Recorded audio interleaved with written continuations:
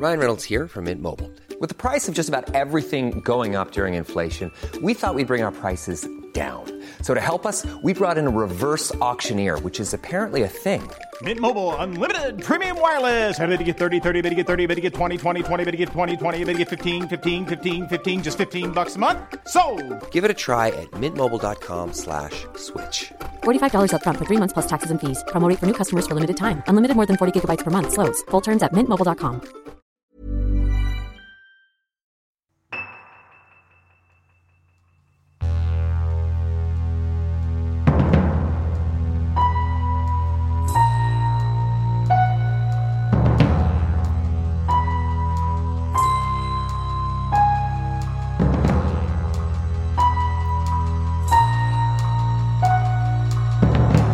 Welcome back to Misconduct. I'm Eileen, and joining me as always is Colleen. How you doing, Colleen? I am good. I'm going to Carmel this weekend. Well, by the time this episode is released, I'll already be back. But right now, I'm super excited to go. It's my roommate's birthday, so a group of us are going down to have like a spa day, which will be really fun. How are you? How fun. Happy birthday, Austin. I know, Carmel. happy birthday, Austin. I know. Sorry. No, it's okay. I know. We should wish her a happy birthday. She's our number one fan. Aw. Carmel's amazing, though. Have you been there? Like a long time ago. And I've driven through there a bunch of times, but I've Yeah. never really stayed there for any length of time. It's gorgeous. You'll love it. And I like, I ride down there like Monterey and all that, but I've also stayed in a bed and breakfast like on the sea, and it was really gorgeous. Ooh. Yeah, it was beautiful. So you'll love it. But I'm good, no plans this weekend, really just working and editing and, for Misconduct, and obviously, but also yeah. Unearthly. We have episode 3 of Unearthly comes out next week. It's kind of going along. Can you believe it? I'm like, we had the conception of it, and now it's like, okay, we're on episode 3. It's crazy. I'm excited. Episode 3. That's really cool. Yeah, I'm having Nicole. fun. Yeah. I know. Nicole's doing awesome, and I'm actually having a lot of fun editing it with like the sound effects and such, because, we don't do that with Misconduct, so it's kind of a little different. And we have a huge sound effects library, thanks to my wonderful wife who bought it years ago, so it's fun. Now, let's get to today's show. This week we'll be discussing a series of murders that happened in Minneapolis over a 9-month period from 1986 to 1987. 3 women were found murdered near homeless encampments on the outskirts of downtown, and all of the murders were eerily similar. All the women were beaten, assaulted, and posed after their deaths, and also all 3 victims were Indigenous women local to the area. After the 3rd victim was discovered, a task force was formed to try and identify the serial killer prowling the streets. Police caught a break in the case, and a suspect was arrested. By 1989, prosecutors secured their conviction, and the case was considered closed by law enforcement and the public. Years later, with recanted testimony and new DNA testing abilities, the guilt of the person convicted was called into question. Did the state get it right the first time, or was the wrong person in prison for these heinous murders? In the early morning of July 27th, 1986, 3 people were collecting cans along the railroad tracks that ran through Minneapolis near 10th Street. This particular area was known for several semi-permanent homeless encampments nearby. It was also a place for teenagers to hang out after dark and drink away from their parents. So basically, if you waited a bit, this area would fill out with plenty of trash and aluminum cans that could be collected and taken to a recycling center. As the group moved down the tracks, picking up cans as they went, they stumbled across a horrific scene. Just off the tracks, amongst the weeds, there was a severely beaten body of a woman. So quick note, we're going to describe how her body was found because in this story, the MO of the murder victims is important. It's graphic though, so if you want to skip ahead a minute or two, now would be the time to do it. Also, there are 2 more victims after this one with similar MOs. The body had been posed post-mortem. Her arms were out and her pants were draped over one arm. Her shoes were placed on either side of her torso and her shirt was pulled up to her neck. In addition to being beaten, a pipe was laid across the woman's throat and a tree branch was put in her vagina with such force that it pierced her vaginal wall into her abdominal cavity. The bruising and cuts to her face, neck, and body were injuries consistent with the pipe that was found at the scene. There are no defensive wounds found on her. Her blood alcohol content was measured at 0.10, which is just over the legal limit to drive in the United States. The cause of death was ruled to be asphyxia due to the pressure placed on the neck, with her other injuries being contributing factors. This means that she was beaten and then suffocated with the pipe. The medical examiner also noted that the tree branch was inserted around the time of her death. The woman was later identified as 19-year-old Kathleen Bullman. Kathleen was part of the Oglala Sioux Nation and originally from Rapid City, South Dakota, and had hitchhiked to Minneapolis just a few weeks earlier. She was also the mother of a young child that was staying with relatives back in South Dakota. Witnesses came forward and later testified to seeing Kathleen at Dolly's bar, sitting with a man sharing a pitcher of beer. Dolly's bar was one of several bars along a strip of Franklin Avenue on the outskirts of downtown nearby where her body was found. The bartender at Dolly's bar later testified that he recognized Kathleen as a repeat patron, but noted that she was never a problem customer and seemed to be well liked by the other regulars. A police investigation ensued, but after routine questioning of alibis, the case went cold. 8.5 months after Kathleen's death, on April 12, 1987, a man at the American Indian Center on Franklin Avenue discovered a body near the perimeter fence. Just beyond this area was a homeless encampment, and once again, this victim had been beaten severely and posed after death. Her arms were outstretched, and her clothing had been removed, and like Kathleen, a tree branch had been placed in her vagina, and there was also a bloody shoe print on her chest and a blood-stained 2x4 near the body. The medical examiner noted that the cause of death was once again asphyxia due to pressure on the neck, with the beating as a contributing factor. It was also noted that the tree branch was actually thrust in more than once, perforating her vaginal wall, bladder, and liver. And this all happened while she was still alive. Like Kathleen, she also did not have defensive wounds on her body. She had a blood alcohol content of 0.29, which was much higher than Kathleen's, and for an average-sized person with an average tolerance to alcohol, this blood alcohol level would cause the person to appear very drunk. Police identified the woman as 26-year-old Angeline Whitebird Sweet, who was originally from Bad River Reservation in Wisconsin. Angeline was part of the Chippewa tribe, and she left Wisconsin and moved to Minneapolis after her ex-husband moved himself and their 3 children to Alaska. In piecing together her last known whereabouts, investigators found that Angeline had also been at the bars on Franklin Avenue. She was last seen in the early morning hours of April 12th as the bars were closing, looking for a ride home. She was also a regular customer at these bars, but as far as investigators could tell, there was no known connection between Angeline and Kathleen. Once again, after the initial discovery of the body, the case went cold. Even after questioning dozens of potential suspects, the leads dried up.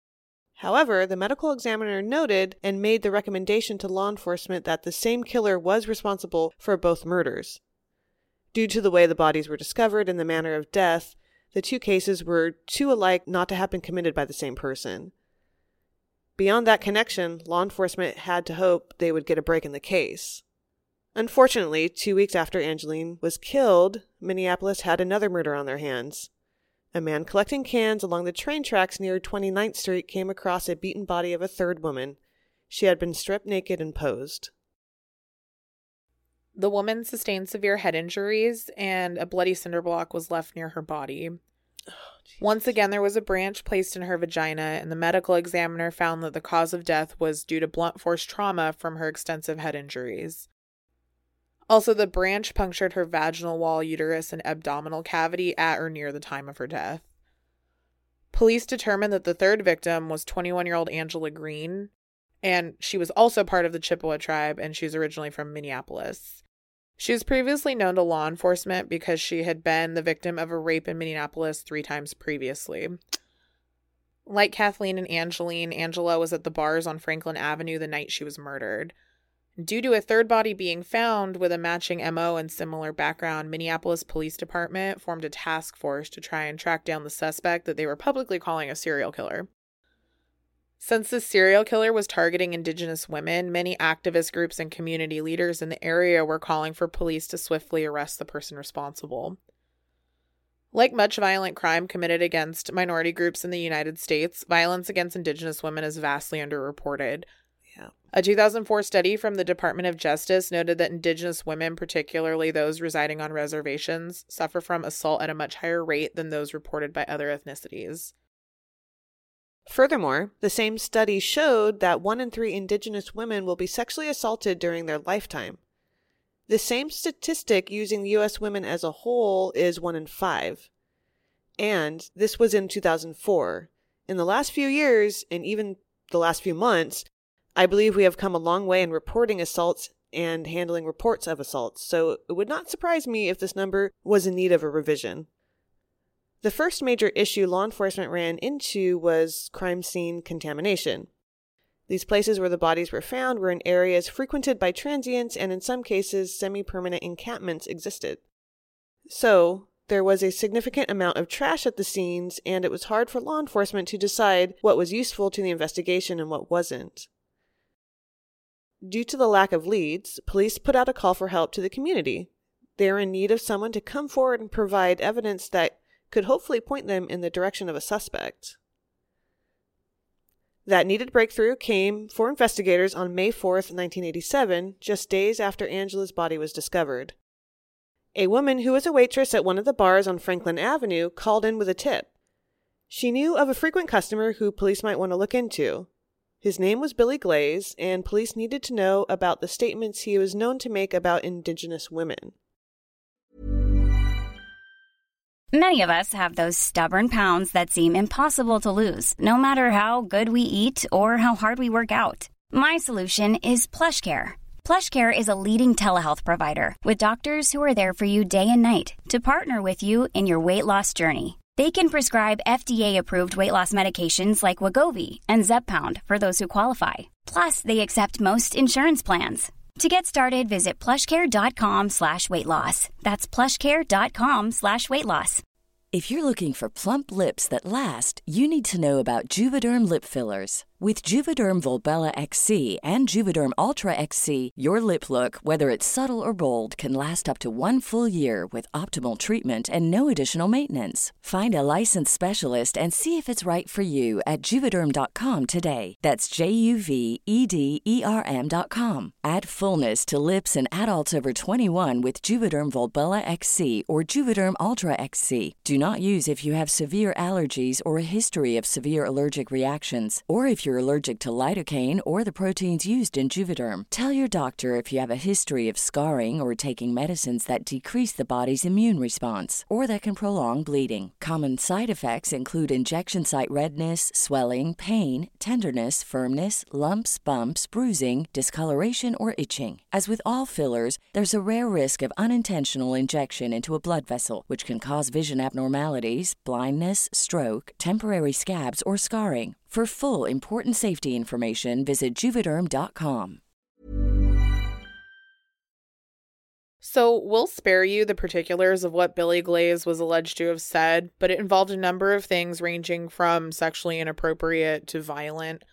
In one instance, a waitress testified that she overheard Glaze saying that he thought, quote, "all Native women are scum and ought to be killed and taken to the river." And this was just one of the statements that witnesses testified that he made about killing Indigenous women. Billy Glaze was 44 years old in 1987 when he became a suspect in the 3 murders. He was known to law enforcement and considered to be a transient, but he had been staying with a girlfriend before skipping town a few days after Angela's murder. Billy also went by the name Jesse Coulter and Jesse Sitting Crow. Despite referring to himself as Jesse Sitting Crow, he was not a member of any Indigenous tribe. This was a name he had given himself. Those who knew him noted that he did have animosity towards Indigenous women, and when police visited his girlfriend, it was discovered that he had fled town 72 hours earlier. But before he left, he told his girlfriend, "If people were to come looking for me, it's best for you not to tell them anything about me." About a week after Billy skipped town, he called his girlfriend and told her he was in Albuquerque, New Mexico, but he asked her not to tell anybody. And she promptly called the police and told them where he was. Good. Minneapolis informed Albuquerque, and Billy ended up being picked up on a DUI, which put him in violation of his parole for a previous rape conviction that he had received in the 70s. Billy was then sent back to Minneapolis and charged with 3 counts of murder during the commission of a sexual assault. His bail was set at $2 million, and his trial was scheduled to start in January of 1989. While Billy was in jail, a fellow inmate came forward saying Billy confessed that he, quote, murdered those girls in Minneapolis. The police received a tip from an inmate who said that he and 2 others saw Billy kill Kathleen in 1986. This inmate said that around 3 a.m. on July 27th, 1986, he was hanging out with 2 other men and they were drinking and smoking weed at the encampment. He said it was right after 3 a.m. when he heard a man and a woman walking towards them, arguing. As they rounded the corner, the inmate said he saw the man hit the woman with a pipe. He then said the man continued to beat her and then put a tree branch in her vagina. The inmate said he got a good look at the man's face before he left and identified the assailant as Billy.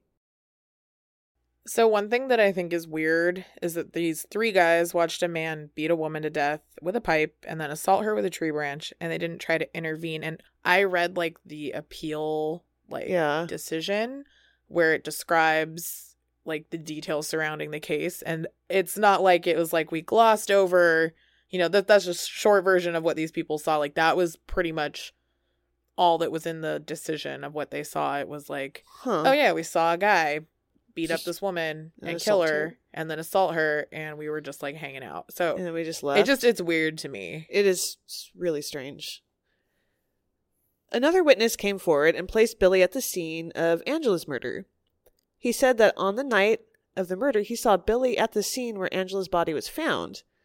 The witness said he saw Billy in the area for over a half hour and then saw police show up later. A key piece of evidence at trial was a ring that was in Billy's girlfriend's possession. She said that it was given to her by Billy before he fled to New Mexico. At trial, Angela's grandmother identified the ring as the ring she had given to Angela as a gift. Also at Angela's crime scene was a shoe print from a Trax shoe, which was a brand that was exclusively sold at Kmart. Billy's girlfriend testified that she bought him the same brand of shoes in size 10, and the shoe print at the crime scene was consistent with a men's size 10. The case went to a jury in early February of 1989, and they started deliberations on a Tuesday, and they had a verdict by Friday morning. Billy Glaze was found guilty on all counts and sentenced to 50 years to life in prison, and at his sentencing, he maintained his innocence. After serving 15 years in prison, Billy made a series of shocking statements. In 2004, he was being questioned by investigators from California regarding confessions he made to murders he supposedly committed while briefly living there in the 1970s. He doubled down on his statements, claiming responsibility for the Minnesota murders.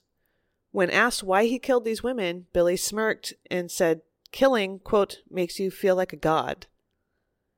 Because Billy was now confessing to more crimes and had lived in many places as a transient, cities with unsolved murders began looking into him as a possible suspect. At one point, he was actually looked at in connection with the Green River killings before Gary Ridgway was arrested. Although Billy made multiple claims after he was arrested, no further murders have been attributed to him. After confessing to multiple crimes, including the Minneapolis murders, Billy had changed his story. Now in 2007, Billy was working with the Innocence Project to get evidence tested to prove that none of the DNA collected at the crime scenes belonged to him.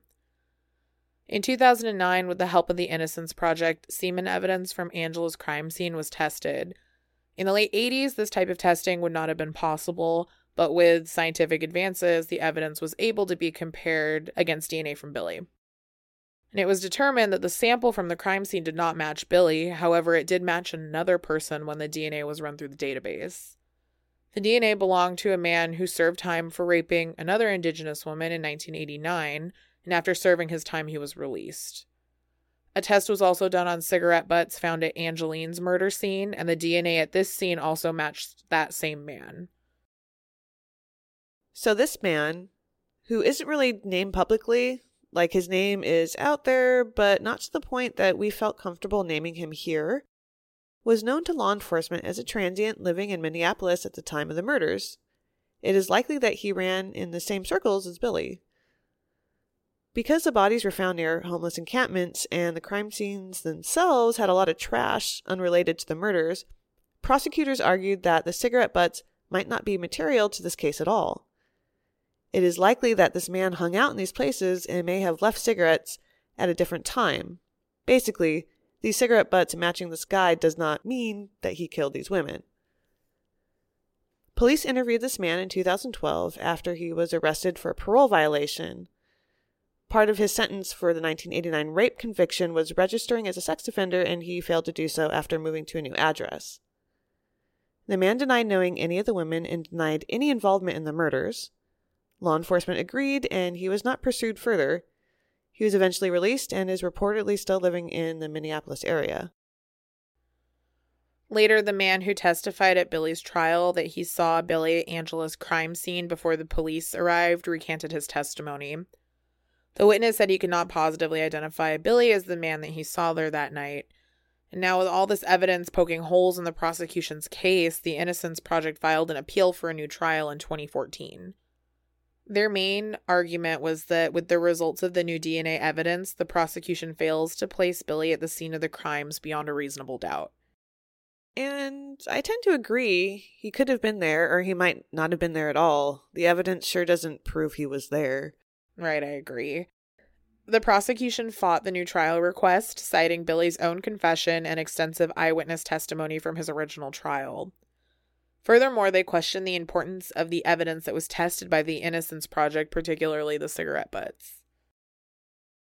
Hennepin County Attorney's Office released the following statement on their position of the case. The Billy Glaze case is moot and should end now. The Hennepin County Attorney's Office has cooperated with this review since 2007. There is no public safety interest or statewide impact that would warrant even more lengthy and costly litigation. As this office has said consistently for more than a year, the facts of these murders do not fit within the standard Innocence Project narrative, and this was never a DNA exoneration case. There was overwhelming evidence proving Glaze's guilt. Glaze told many witnesses that he wanted to rape Indian women with sticks. The murder of Kathleen Bowman was witnessed, and Glaze was identified as Bowman's killer. After Angela Green was murdered, Glaze gave his girlfriend a ring that belonged to Green. Finally, Glaze confessed to the murders before trial and again 15 years after the trial. In late 2015, the process for getting a new trial was still ongoing. And then Billy, who had been in prison for over 27 years at this point, was suddenly diagnosed with stage 4 lung cancer. He passed away shortly after his diagnosis on December 22, 2015, and according to his defense, his dying wish was that the fight to clear his name would continue. In 2016, it was ruled that Billy would not get a new trial. As far as I could tell, as of mid-2017, the fight continued to clear Billy's name when the Innocence Project filed an appeal with the Minnesota Supreme Court. So that's pretty much where the case stands now, and I guess the first question would be, do you think that Billy is guilty of these murders?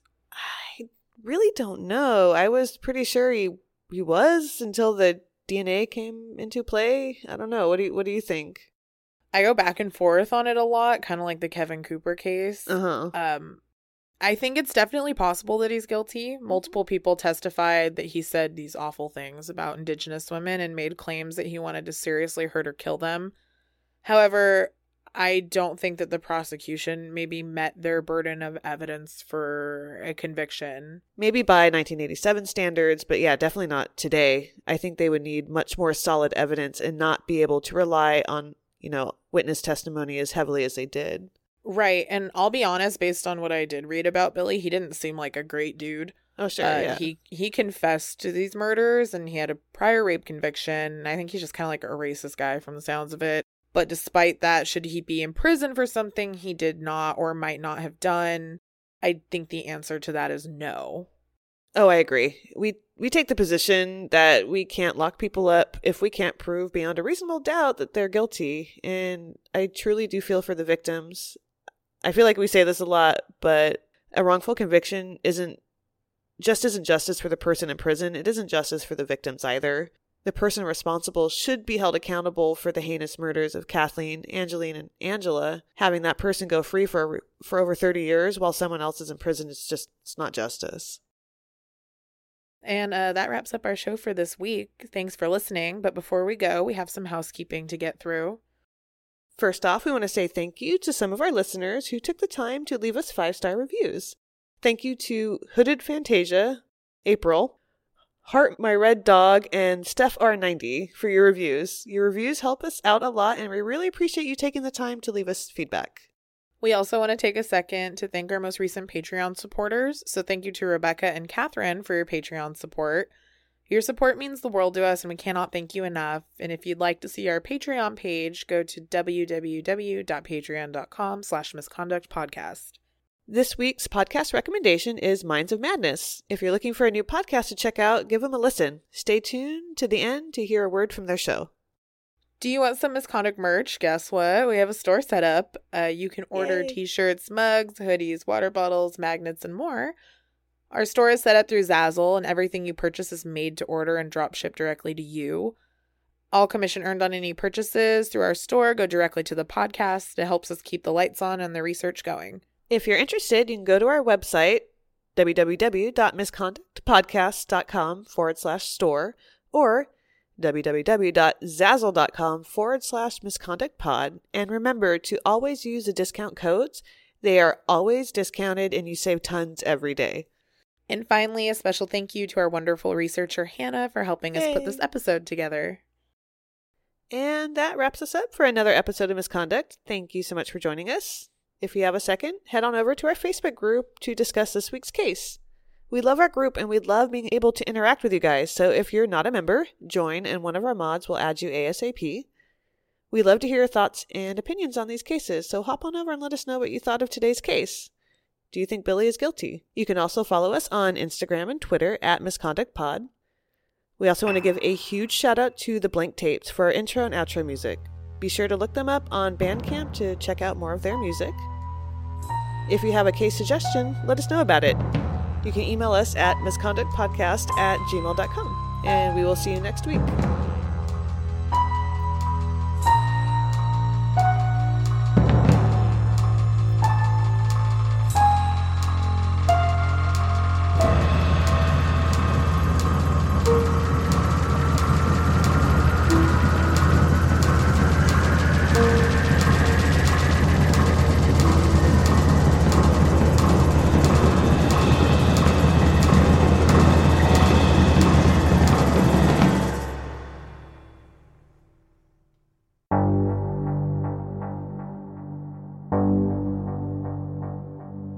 What could an all-American dad, a university professor, and a taxi driver all possibly have in common?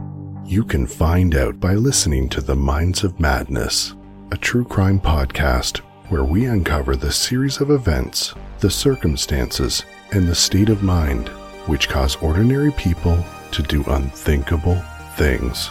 The Minds of Madness is available on Apple Podcasts, Spotify, Google Play, Stitcher, and all other major podcast apps. Subscribe today.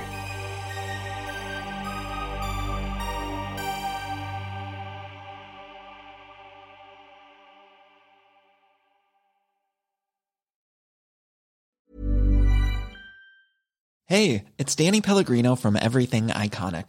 Ready to upgrade your style game without blowing your budget? Check out Quince. They've got all the good stuff, shirts and polos, activewear, and fine leather goods, all at 50 to 80% less than other high-end brands.